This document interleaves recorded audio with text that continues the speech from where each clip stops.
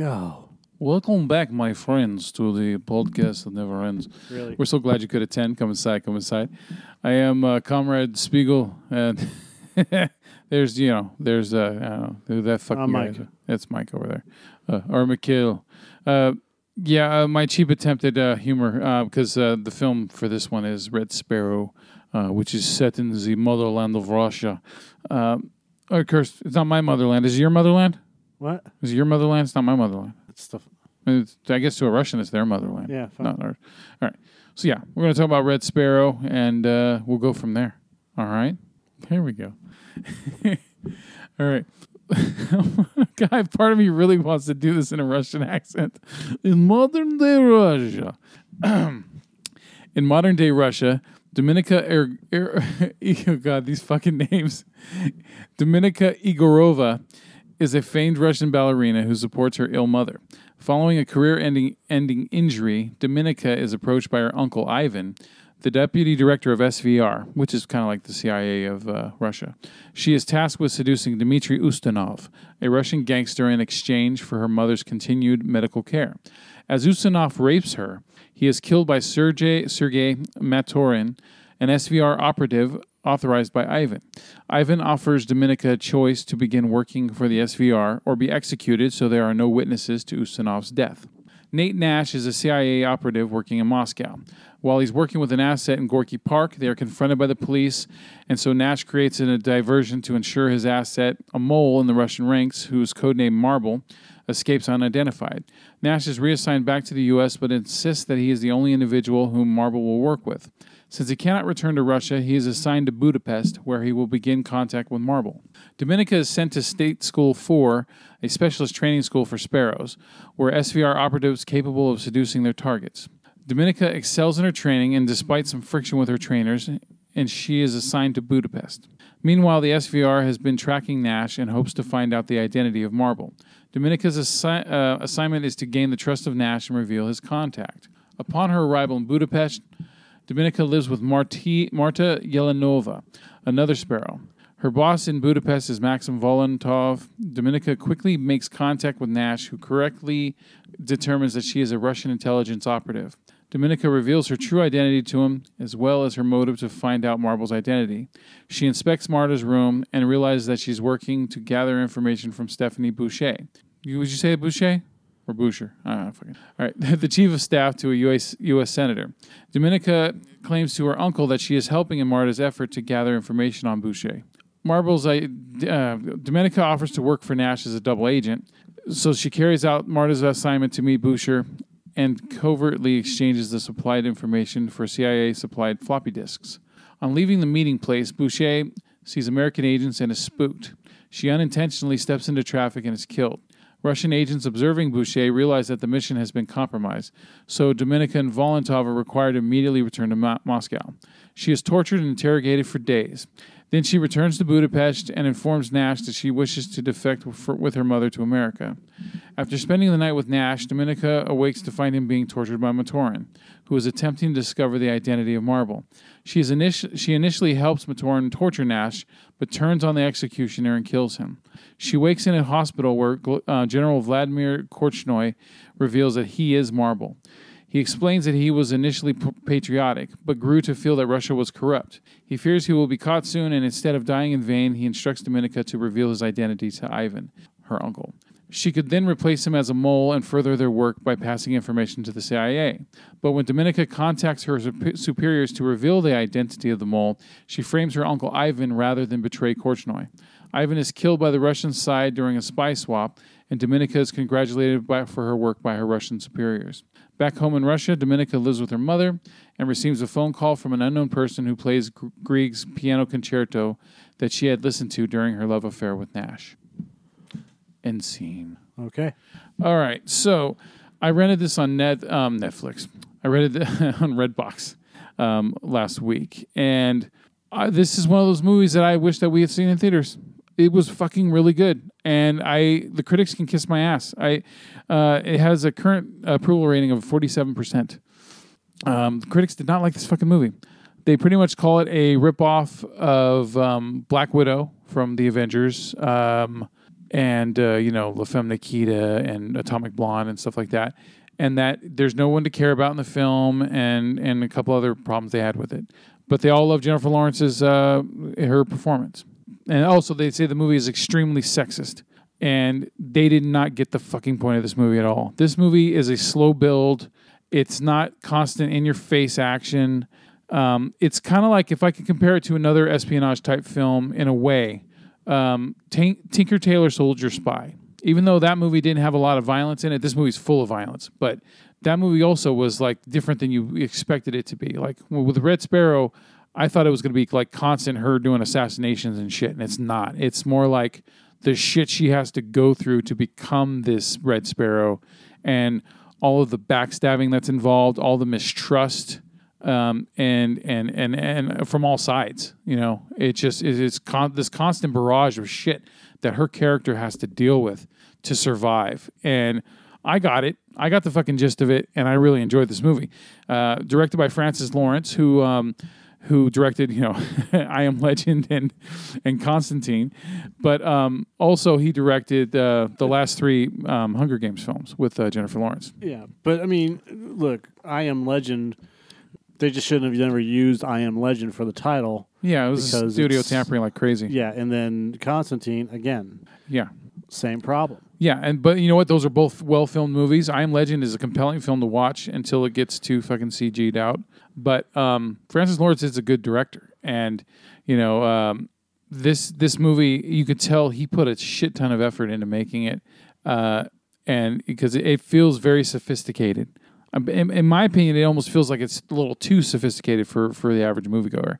But there is some... And that's probably why it got bad ratings. Yeah. And so it's this movie does some extreme shit, man. When she goes to the school to be taught how to be a Red Sparrow, the headmistress there, played by Charlotte Rampling, she has no reservations about what needs to be done. Like if someone's too far out of line and she knows she can't turn them into a sparrow, she'll fucking kill them on the spot. Things like that. It's pretty goddamn brutal. Working for the Russian government. And so when Lawrence is going through this training process, there's times where she has to deal with, sexual assault and everything. And she has to learn how to adapt to all of it so that she can become a proper spy. And there's a scene where, she has to learn, because she becomes a Red Sparrow, because one of their main jobs is to get into the psyche of men and figure out what their wants are. And then she feeds into those wants so she can take advantage of them to get whatever information she needs, right? And so when she's going through this shit, she starts to learn about the male psyche. And, so there's a scene where one of her fellow, what do you want to call it, pledges, or well, they're not pledges, but fellow students, tries to rape her in a shower. And she gets away from him and she fucks him up a little bit. But then he, instead of him just being like fucking killed or thrown out of the school or whatever, instead they make him go up to her and try to rape her again in front of the whole entire class, and it's like very off-putting, but it also shows how strong her character is because she turns the tables on him, and what she does is instead of her saying no, I don't want to do this, she starts saying, okay, let's do this, come on, hurry up, let's do it. And then all of a sudden he can't get erect. And she says, see, I know what his wants are. He wants power. I took his power away and now he can't fuck me. And things like that. She starts to learn, and it's like I said, it's fucking brutal, man, but her character becomes stronger and stronger throughout the film so that she can deal with this world that she's in. And sure, all the characters she interacts with, there's a distancing between them. There's like a disconnect. That's the word between everybody, and I think it's because of where they live. They're in fucking Russia under this regime that is so oppressive that everyone's afraid to step out of line or anything, and so there's because of all this constant mistrust. That's why there's no one to really root for in the film, because everyone's got an agenda in it. And so, Lawrence is just getting a feel for everybody as she's dealing with this shit. And her uncle, at first it just seems like her uncle he has a soft spot for her and he wants, her to be okay. But then all of a sudden you can kind of tell he's got a thing for her. And that's the only reason why he hasn't, had her killed, because, she's a witness to a murder of a major political person. So, but he keeps on letting her get by with certain things, and it's just, you can see that she also starts to play him as well, because she once she sees what he wants, she knows how to play into it. And when she's dealing with Joel Edgerton's character, C.I.A. guy Nash, he, also the connection between them isn't like this love story, like this tight, oh my God, I love you, let's run away together love story. Instead, it's more like they both know that the shit that they're in and how serious everything is, and he's going to try to help her, she's going to try to accept his help, but there's things that she's going to have to do no matter what, and if he ends up getting in the way, he's going to end up getting in the way, and vice versa. So it's all fucked up. And so I got the tension of all of it. The movie delivered it to me. I guess it just didn't deliver it for everybody else. But the violence in this movie is extremely brutal. The guy who's the torturer, they cut that out of the synopsis here, but he has a tool that's like a cheese grater, and it takes layers of skin off, because when he tortures people, he likes to take off sections of skin, and he can set it to how thick he wants the layers to be taken off. And so there's that torture scene when Nash is being tortured. First, he's being choked with a piano wire, and you think that he's going to get killed, and he doesn't. Instead, he starts torturing him with the peeler, and then he makes Jennifer Lawrence do it, and she fucking does a section on him, to show that she's still loyal to Russia, right? Right. And then all of a sudden, she flips it on the dude, and she starts fucking stabbing at him, and they get into a fight, and then she eventually wins the fight. But dude, that skin peeling scene is fucking brutal, man. It is gross. It is, and you're just like, God damn, how much can a man take? Because it reminded me of kind of like, remember how that actor from The Wire looked on as Jigsaw in the Punisher Warzone movie, like that, with the big huge chunks of skin gone, and yeah, dude, there's a lot of sexism in this movie, a lot of one-sided, misogyny, but that's the point. That the point of this movie is to show the way that things are, or the way that at least we as because the guy who wrote this story, he worked in the CIA, okay? So he has a better knowledge about this shit than we do. Yeah, I was reading some of that stuff. Yeah. So if this guy, Jason Matthews, he writes about this shit, then I tend to take a little more validity with that than I would if, say, someone, a regular author wrote it. You know what I mean? A guy who just did some research, and then it might be based on speculation. But if a guy like this does it, then hey, maybe it is fucking true. That's what I'm trying to get at with it. But yeah, this is my favorite here is a Russian journalist, film critic, and radio presenter. The movie is full of cliches and stereotypes, and only one thing that remains for Russian audience is to laugh at the fantasies of screenwriters. Simultaneous predictability and stiffness of intrigue make a spectacle exceptionally dull. And I bet that this can be dull for some people, because it's, like I said, it's a slow build for a lot of scenes. But I took it in as you're going on this journey with Lawrence's character, and just having to experience just all the fucking horrors of what she had to go through. Yeah. Just so that she could stay with her mom, and her mom could get health care and all that shit, Yeah. Here's another one from the Daily Telegraph. So, historical accuracy. Because, this movie is written by a CIA, a former CIA guy. Yeah. Jason Matthews. Yeah. He wrote the book. So. Yeah, and he wrote 3 of them, too. So there's 2 other stories. The movie made a bunch of money. So if they want to make sequels, they can. Why doesn't it have his name in there? So we'll just do that. Maybe he only wrote just the... I don't know why. I don't know why there's not a link to off of his name. Anyways, this is what it says. The espionage historian Nigel West, whose historical dictionary of sexpionage was originally written as the handbook for the intelligence community, questions the existence of such training schools and is skeptical of the authenticity of descriptions of the Sparrow's training in Jason Matthews' novels. Most Sparrows were not full-time KGB employees, but prostitutes or actresses who had no need of erotic instruction. The idea there was a stable of women whose job was to seduce men for the KGB. It's a lovely idea, but it just ain't true. Oh, okay. Jason Matthews, who's a former CIA operative, wouldn't know anything about that. No. Not at all. And it's a fucking movie, dude.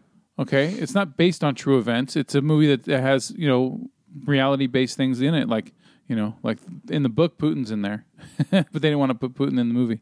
They weren't putting him in there. Yeah. Okay. All right. I thought you were going to say something about No. the espionage. So, yeah, I actually really did like this movie, and I do want to see it again. I don't know if it's a movie I want to own yet, but I found myself rewinding a couple scenes here and there, like, holy shit, did that really happen? Or, you know, I needed to take the information in again. Jeremy Irons is the one who plays the mole, and his character is also very interesting, and the twist at the end, which we already gave away, but the twist at the end where she flips it onto her uncle instead of onto the mole, Jeremy Irons' character. That was I kind of saw that coming, but then at the same time I didn't, because it was like, because Irons' character was like dead. He was hell bent on taking the fall as the mole, you know, and she still found a way to save him and just, you know, get her uncle, killed instead, because, you know, the guy's a piece of shit. So, right. But yeah, I recommend this movie. I don't recommend it for everybody, but if you like a slow build movie, you like Jennifer Lawrence, her accent never comes into question. Her acting never comes into question. When she's suffering in this movie, I almost feel like I was suffering with her. You know, she did a really good job in this movie. So I recommend it. So either check it out or, you know, let us know, of course, you know, what you think about the film. So, all right. And then I got some trivia. All right. So based on a 2013 novel, the same name by a retired operative, the CIA operative Jason Matthews, before the novel was even finished, Matthews sold the film rights for a 7-figure sum. The novel is the first book in a trilogy, with the others being Palace of Treason and The Kremlin's Candidate. Number 9. I did it again. God damn it. To prepare for the role, Jennifer Lawrence did ballet and practiced a Russian accent for 4 months, spending 3 hours a day working with the Hollywood ballet instructor Kurt Froman. She said... Abe Froman? No. Maybe he's a relative. She said it was difficult because she had never wanted to dance ballet. Director Francis Lawrence shared his feelings on the comparisons between Red Sparrow and Black Widow from the Marvel comic books played in the MCU by Scarlett Johansson. There's people who think it's very similar to the Black Widow story. This is not pulled from Black Widow. This is pulled from Red Sparrow. You know, it's written by a guy who was in the CIA. It's like his references are coming from a very, very different place from that. But there'll always be that. People like to put things in boxes, and I think it's a really unique film. This is a thriller. It's not action. Again, it's not gadgetry. It's a hard R. There's violence. It's a bit perverse. It's suspenseful. A lot of intrigue. It's a different kind of spy film. Russian President Vladimir Putin is a key figure in the book on which the movie is based. However, Fox decided to cut him out of the film adaptation. When Fox exec Emma Watts optioned the book in 2013, she shifted the story from modern-day Russia to 1970s Budapest, nominally to give it a more timeless feel. And though Putin has a key role in the book, he was dropped. Then, after Francis Lawrence came aboard as director, Watts shifted the story back to the present day. Despite the explosion of interest in the Kremlin following the U.S. election in 2016, Putin's character was not restored. Insiders described the moves as creative choices, but by avoiding Putin, Fox also is steering clear of any Russian hackers who might protest. The plot is similar to the TV movie Secret Weapons in 1985, which was made during the Cold War era. Linda Hamilton played the Dominika Egorova character, and Sally Kellerman played the matron character.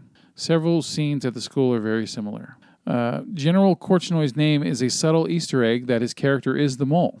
He shares the same last name as Viktor Korchnoy, who was the most famous chess master that defected from the Soviet Union, and his challenges to the Soviet chess establishment are shown in Closing Gambit, 1978, Korchnoy versus Karpov and the Kremlin from 2018 film. All right. Jennifer Lawrence's real-life best friend, Laura Simpson Ternosky, has a cameo in the film as the woman who sat at the hotel bar with Dominika in Moscow. Yeah, she gave her a dirty fucking look. And I remember she was an attractive woman, but I'd never seen her in anything before. So when I read this, I was like, oh, that's that bitch that fucking sneered at her. All right. Source novelist Jason Matthews may not have encountered a real-life Dominika in his work with the CIA, but Honeypot School was indeed part of Soviet intelligence training. In the Soviet Union, they had a school that taught young women the art of entrapment, the art of seduction for blackmailing intelligence targets, Matthews explained. They had a Sparrow School in the city of Kazan. on the banks of the Volga River, where young women were taught how to be courtesans. They were called sparrows. This is Francis Lawrence's fourth collaboration with Jennifer Lawrence. They had previously worked together on the Hunger Games franchise. Those three I already mentioned, All right, and then lastly, on doing her first ever full nude scene after the infamous fappening incident, Jennifer Lawrence told Variety, "The insecurity and fear of being judged for getting nude, what I went through, should that dictate decisions I make for the rest of my life? This movie changed that, and I didn't even realize how important changing that mentality was until it was done." So it's pretty much she decided to do the nude scene for the film as a way of self-empowerment. So she does a full nude scene in that scene where she's in front of the entire class at the Sparrow School, and the guy's told to rape her in front of everybody. So yeah, I was like, I guess she's not using the body double this time. So all right, that's all I got for Red Sparrow, man. If it ever shows up on TV or something, man, I suggest you watch it. Excellent. Chickadee, check it out, Joe. Chickadee, check it out. All right. So that's all we got for this one, And that is the sparrow that is red. Yes. Yeah. Da. Okay. More stereotypical, Russian beatnik. Sure. BS, Okay. So, me, you. Good night.